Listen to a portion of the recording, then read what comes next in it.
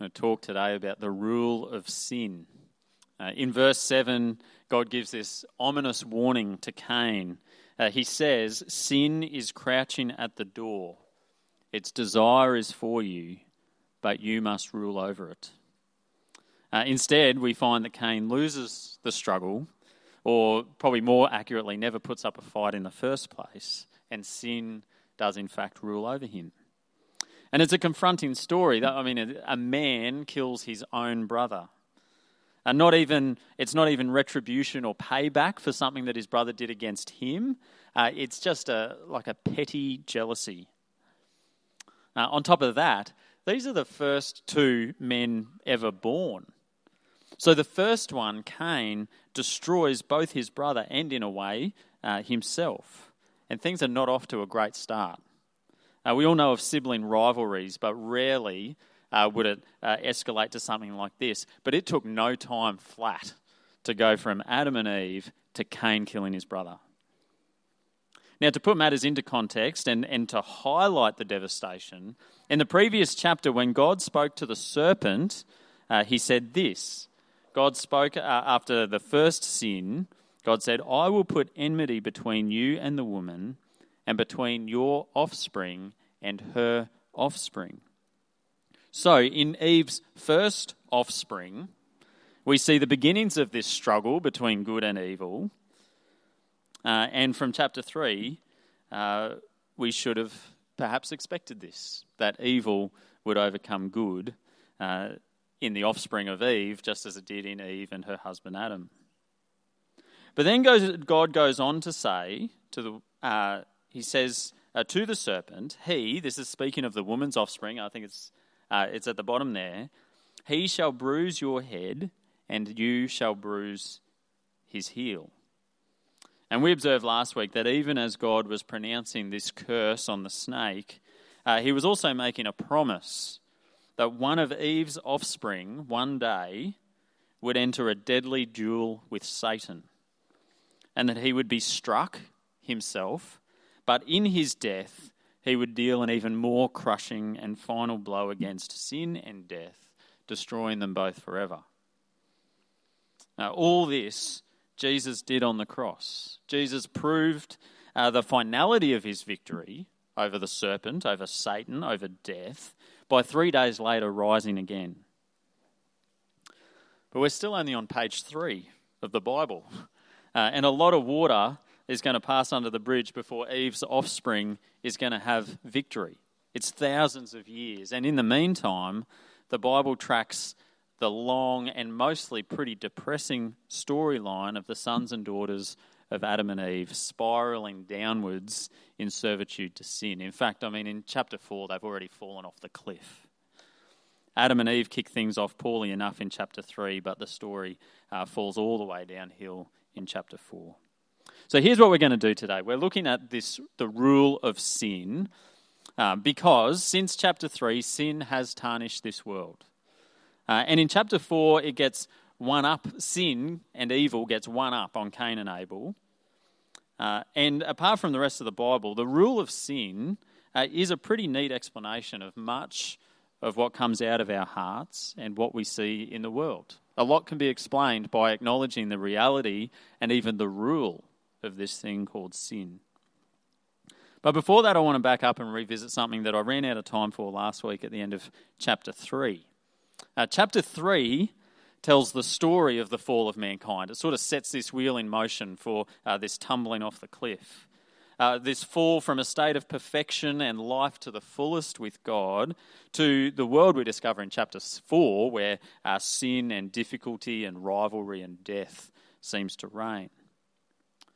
The greatest chapter from the goodness of God's creation in chapters 1 and 2 at the end of chapter 3, the greatest change from the goodness of God's creation by the end of chapter 3 is that God has cast the man and woman out of the garden away from his presence, so that where before there was communion, where God would even walk with them, now there is separation between them and God. That is the most significant ongoing impact from the end of Genesis chapter 3.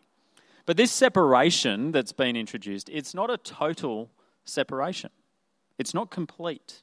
there is still interaction between God and his creation. It's not entirely severed. It's just broken. Otherwise, if it was a total separation, the story would have ended way back then, and no one would have bothered to write it all down because there's nothing much to look forward to. But here's what happens at the end of chapter 3. God shut Adam and Eve out of the garden, but he did maintain relationship with them, as was always the plan for the people that he made. So in this new land of something like separation from God, there was still hope for a relationship, but it was what I would call relationship mediated through religion. Now, I don't know if people still say this. Maybe you've heard someone say this. For a long time, I've heard Christians say, Christianity is not a religion. It's not a religion. It's a relationship. And I want to say, I love the heart of that statement.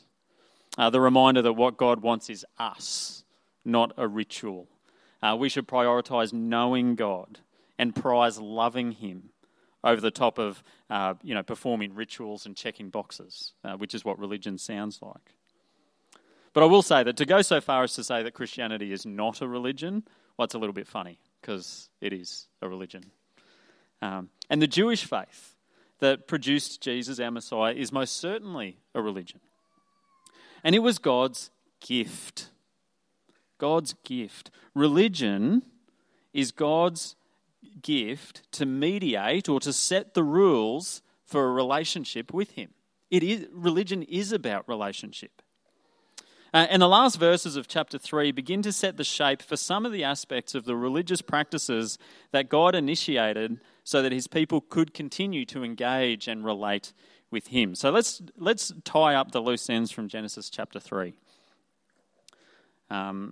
Just a couple of the verses. It says at the end that the Lord God made for Adam and for his wife garments of skins and clothed them. You might remember that when they ate from the tree of knowledge, the first thing that happened, their eyes were opened, but instead of gaining the knowledge that they'd hoped, they actually just saw their own nakedness and their shame.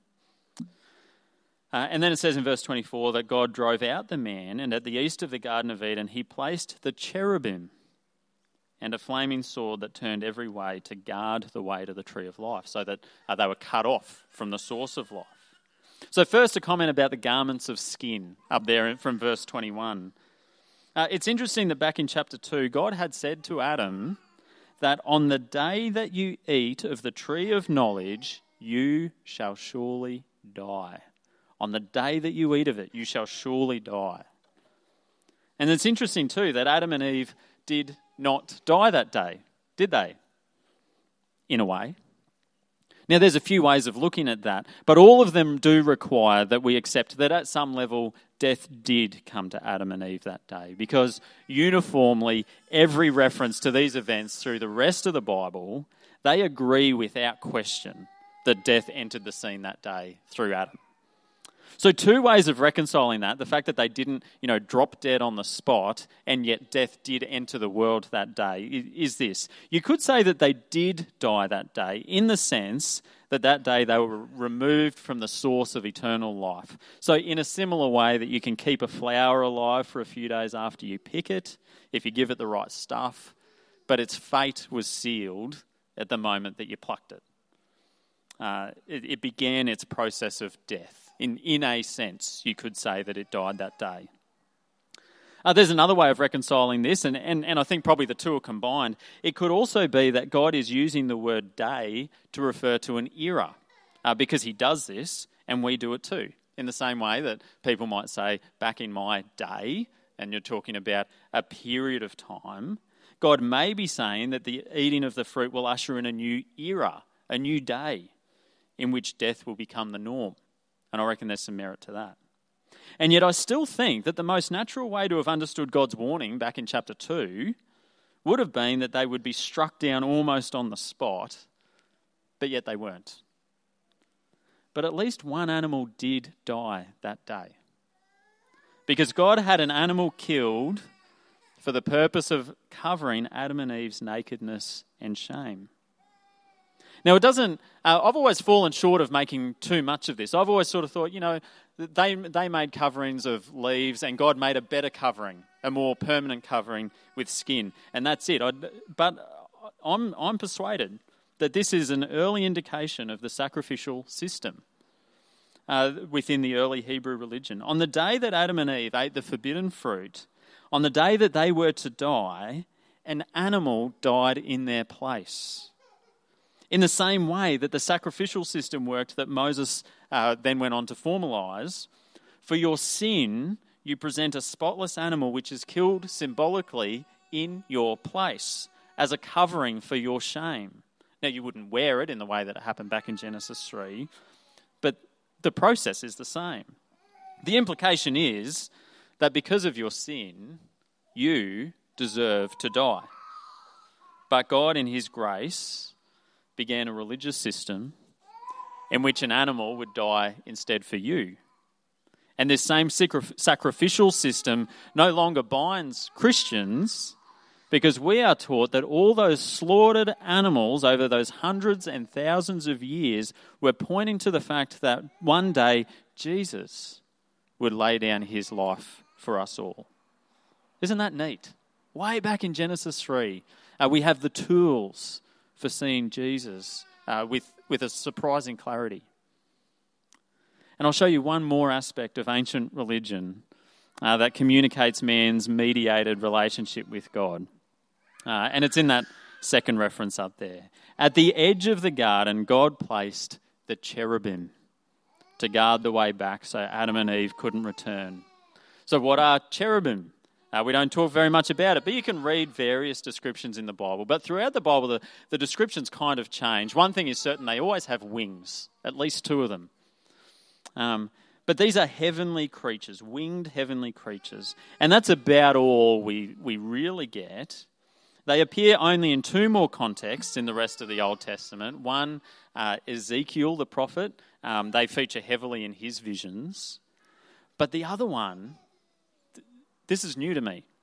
They appear everywhere in the tabernacle.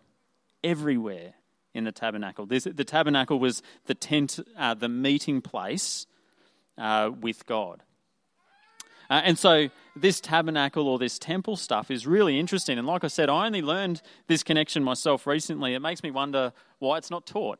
Or whether maybe I just somehow managed to get this far with my eyes shut and you already know it. Maybe, it's possible. But here's the next reference to the cherubim in all the Bible. So this is the next time we hear about the cherubim is in the next book in Exodus chapter 25. And God commands through Moses that when they're making the tabernacle and the Ark of the Covenant, which is where they would keep the tablets that had written on them the Ten Commandments, God says, "You shall make two cherubim of hammered gold on the two ends of the mercy seat." It's called the mercy seat, but it's the lid for the box. "And there I will meet with you from between the two cherubim that are on the Ark of the Testimony." So you might remember from the Bible, or maybe from Indiana Jones and the Raiders of the Lost Ark, that if you pass the cherubim, if you open the ark, you are cursed to die. It's kind of like passing the cherubim back into the garden. These cherubim are wielding swords. You are cursed to die. You are not allowed past that way. The ark was placed in the central chamber of the tabernacle, where only the high priest could enter, and even then only one day each year. And that central chamber was called the most holy place. It's almost, imagine this, like a garden that's being guarded. And it's being guarded by cherubim. This place was separated from the rest of the temple by a curtain or a veil. And guess how the veil was decorated? "You shall make a veil of blue and purple and scarlet yarns and fine twined linen, and it shall be made with cherubim, skillfully worked into it." So here's the go. So first, God removes man from his presence and guards the way back with cherubim. And second, in the tabernacle where people were invited to meet with God, albeit in that mediated sort of state through the religion that he institutes, they're surrounded by pictures of the cherubim. These are reminders, right, of at least two things. The way back to God has been hindered by sin. You cannot get back there on pain of death. But also, think of it this way, wherever the cherubim are, God is close. He's nearby. And here in the tabernacle, God continues to lend the people a Garden of Eden-like experience whereby they can come close, if not all the way back, but they can come close to the place where God is hidden. Now, this tabernacle, this meeting tent that they sort of packed up and carried around with them through the wilderness in the time of Moses, it was scaled up and made permanent when the Israelites settled in Jerusalem and built the temple. So there's still a most holy place with the ark covered by the cherubim. More cherubim, actually, statues were placed in that area as well of cherubim, and a curtain that separated the people and even the priests from the most holy place of God's presence. Now, it doesn't say explicitly when it comes to the temple, but it matches this curtain or veil in the tabernacle, that temple curtain was almost certainly decorated with cherubim as well. Can you guess where we're going? Thousands of years later, when Jesus died, here's what the Bible says. At the moment that Jesus gave up his spirit, behold, the curtain of the temple was torn in two from top to bottom. Now, the symbolism of that fact is fairly well known, I think, that God has opened up this passageway between the most holy place where he is and where the people are. That while for a time God had made the possibility of a mediated relationship possible through religion, with the death of Jesus, the path to a relationship with God has been restored. But isn't that picture just made so much more vivid when you think this curtain that was torn had cherubim on it guarding the way, like way back in the temple, in the garden. And Jesus is the one, the only one, with the power to break that down and separate that. I just think that's beautiful.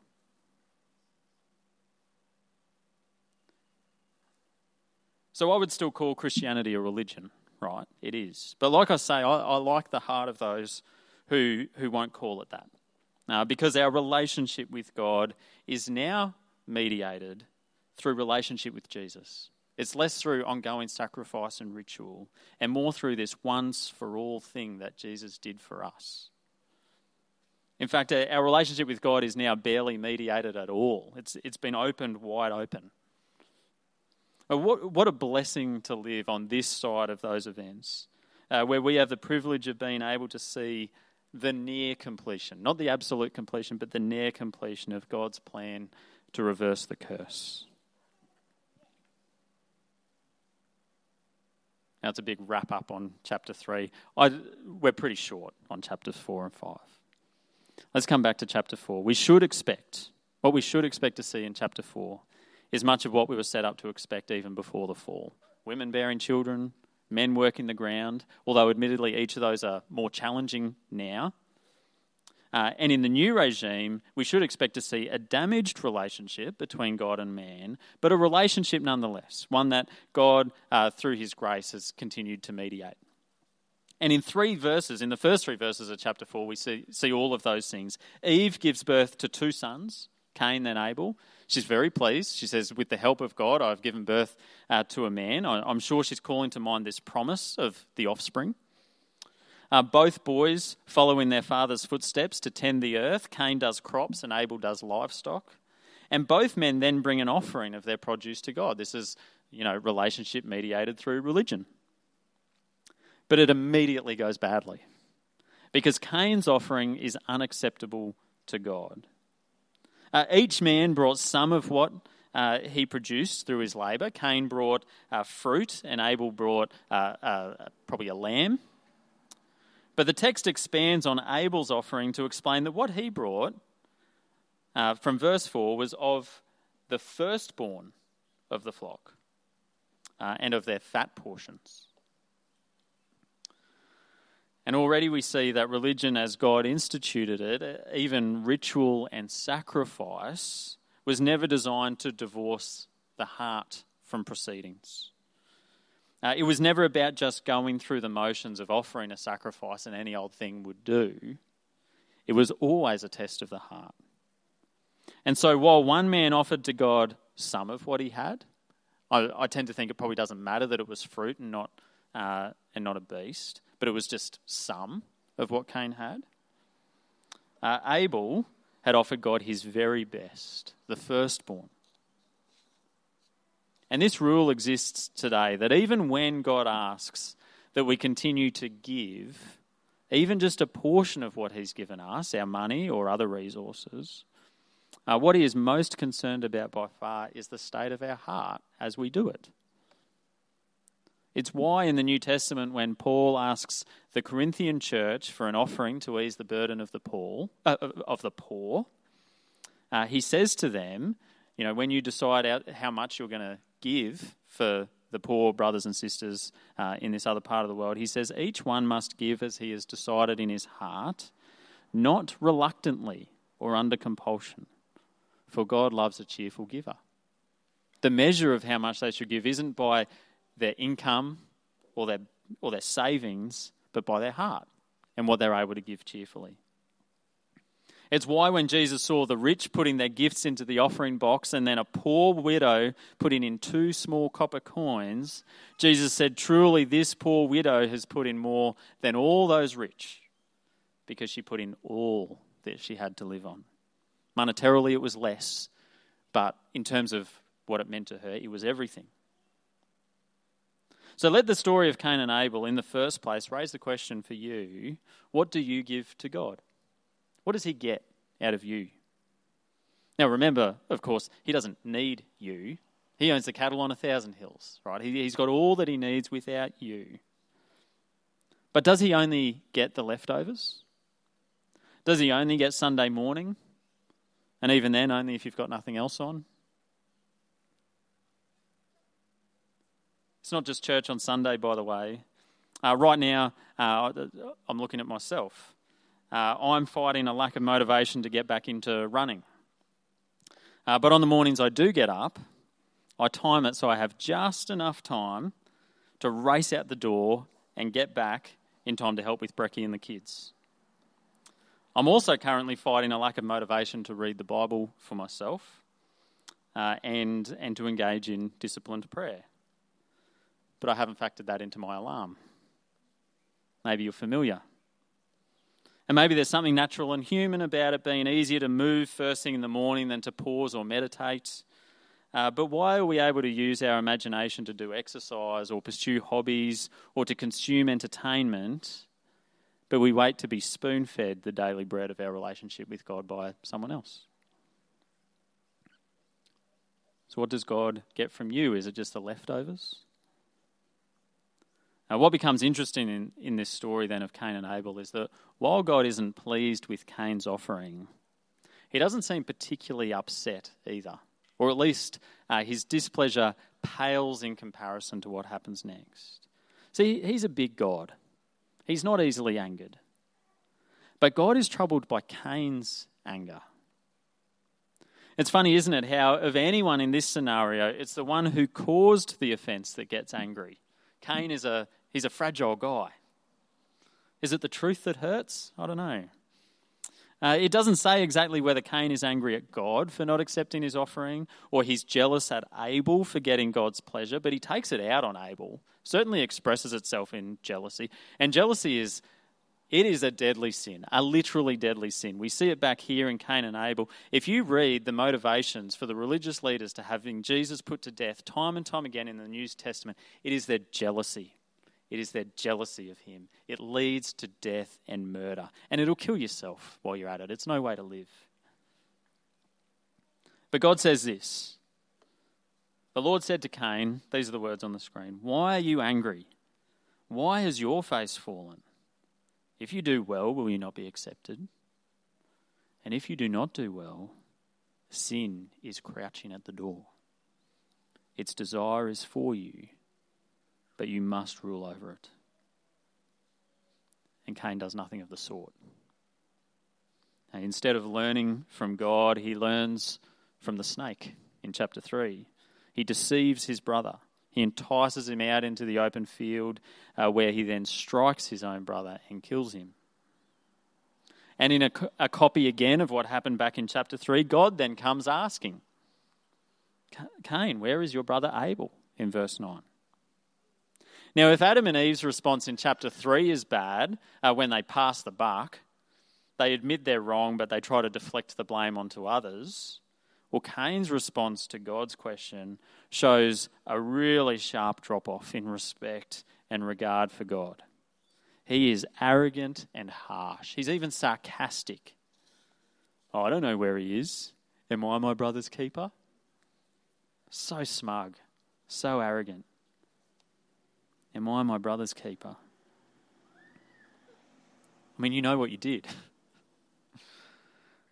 And then we witness again the sweet, soft heart of God that goes out to his children. In verse 10, God says, "The voice of your brother's blood is crying to me from the ground." I mean, it's almost certainly poetic, not literal. But isn't that poetry? To imagine as Abel's blood is disappearing into the dust, that God can hear it crying out to him. Certainly nothing is hidden from God. But in particular, doesn't he love each and every one that he has made? And from this point on, we become painfully aware that the events of chapter 3 are no aberration. Chapter 3 is not just a blip and things soon pick up and go up and up after that. You know, chapter 3 is the wake-up call that we really needed, and then everyone just sort of tightened the belt and, got on with it. The course has been set for mankind to continue a downward spiral into depravity and to actively distance themselves from God. From verse 11, God repeats and intensifies the curse that he'd placed on Adam. To Cain, the ground is again cursed. So while for Adam, the ground would produce thorns and thistles alongside the good plants, for Cain, God says the ground shall no longer yield to you its strength. Now, strength, maybe good stuff's still going to come, maybe thorns and thistles, but it feels worse, right? God is intensifying what he'd said to Adam. While Adam was sent out of the garden, Cain is sent even further afield to be a wanderer. You shall be a fugitive and a wanderer. And yet, in God's surprising mercy, he doesn't kill Cain. I'm inclined to think he probably should have, right? That would be just. But God is right. It would have seemed a very reasonable and just response, a life for a life. But instead, again, God preserves and even protects Cain's life. And Cain goes on to have his own family line, which we hear about up until towards the end of chapter 4. But one thing is surely certain from here, that out of Cain and Abel, neither of them is Eve's offspring that we were told in chapter 3 to start looking forward to. It's not one of them. Well, one of them's dead, and the other one's a murderer. So in chapter 5, which, like I said, we're not going to go into in detail, but you could skim it and you could get the picture. The storyline of Eve's offspring is again picked up. It says that Adam and Eve have a third son, a third offspring, a third cause for hope in this ongoing battle. And this is now the line that's going to get picked up and carried through the rest of the Bible. His name is Seth. Maybe Seth is the one, but he's not, because he dies, and we really learn almost nothing more about him. But that's the trajectory that we're headed on. This is why, this really is the story now of humanity and expectation. The question from Genesis 1 to 3 is, who is the offspring? And this is why the genealogies are such a rich, important part of the Old Testament. If you don't know that question is the big one, then you're going to read all these lists of names and think, why are these all here? But just in closing, I want to make just a few comments about this most arresting statement of God's, because it's just so practical. It is the kind of thing that ought to be ringing in your ears. This is a daily warning. God says to Cain, sin is crouching at the door. Its desire is for you, but you must rule over it. So a couple of statements on each of those lines. Sin is crouching at the door. Friends, you are being watched. More than watched, you're being stalked. You are prey. Opportunities to sin are everywhere. It's like a smorgasbord. In workplace gossip rooms, tea rooms, on the internet, You can't even escape your own mind, right? There's opportunities on your own bed to sin through doubts or fantasies or jealousies and resentments. And in fact, sin has a habit of leading to more sin. God actually begins this first statement by saying to Cain, if you do not do well, sin is crouching at the door. It's as if one step down the wrong path has a way of leading us into a deeper and a deeper hole, like the white lie that grows into an elaborate ruse, or the lazy sacrifice, which led to jealousy, which led to murder. Please remember, you are not above sin. Even as a saved person, you are not above a devastating fall. Let me say a word about marriage. On your wedding day, you make a promise to be faithful to your husband or wife. You must make that promise. You can't get out of the day without making that promise, that you will be faithful. And you must keep that promise. But I would suggest this, and look, maybe this is a little play on words, but this is what I would suggest to you. While you should promise to be faithful, you should stop short of ever saying, I would never be unfaithful. I could never do a thing like that. I would never commit adultery. Stop short of saying those words. Because there's a subtle but important difference between making a commitment to faithfulness and then also somehow suggesting that you are somehow above it, that it could never catch you off guard. Well, as soon as you start to believe that you won't succumb, you're already off guard and sin is crouching at your door. To pretend you're not capable of sin is to believe a lie that it is not crouching, stalking you, and it is. Temptation lies everywhere.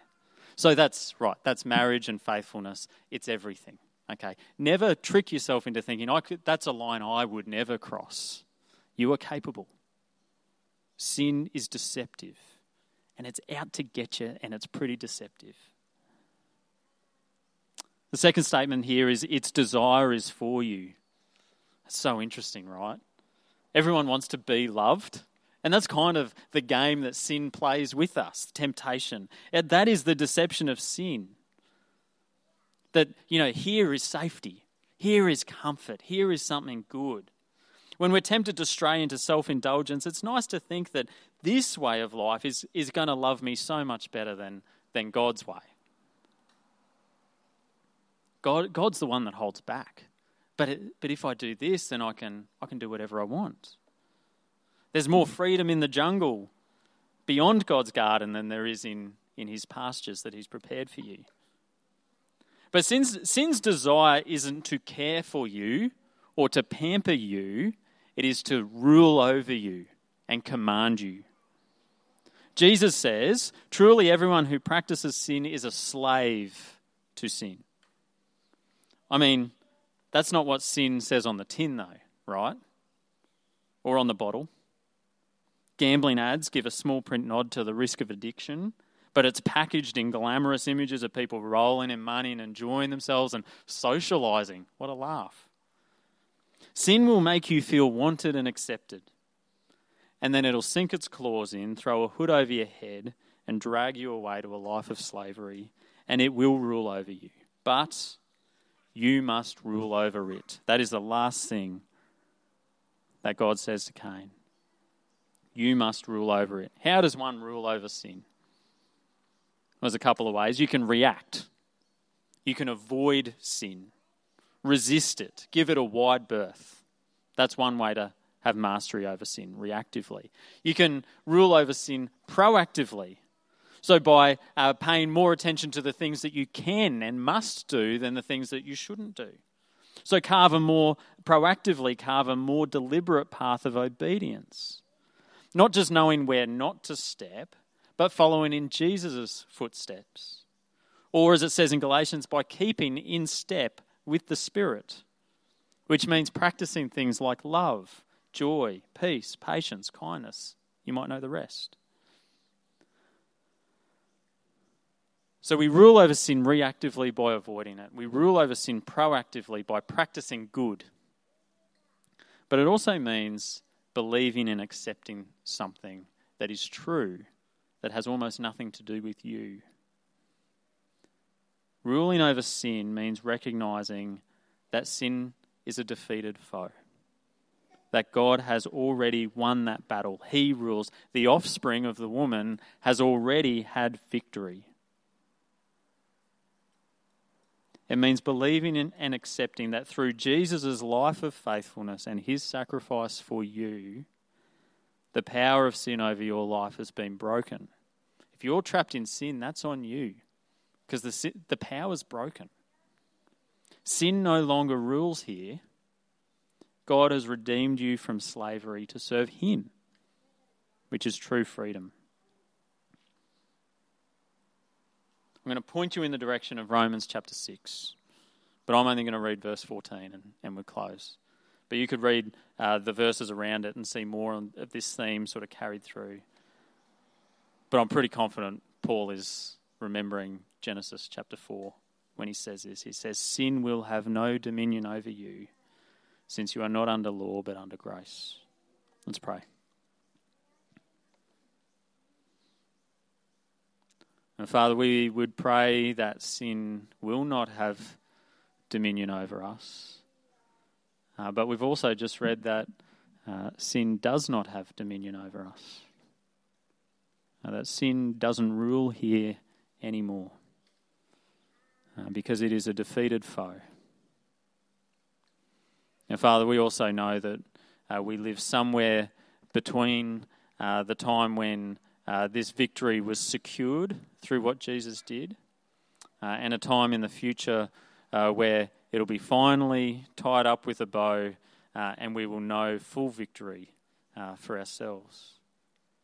Father, we pray that you'll help us to take hold of this truth and see that sin might look scary, it might have long claws, but it's a mirage. It's been defeated. That Christ conquered even as he was struck, he struck back. We pray, nevertheless, that you'd help us to put this into practice as sin crouches at our own doors, seeking to have us and seeking to rule over us. Help us to not be ruled, but to rule in your strength. Help us to not give in to temptation. And God, may we also learn to give you our all, our best, and to do it with all our hearts. Amen.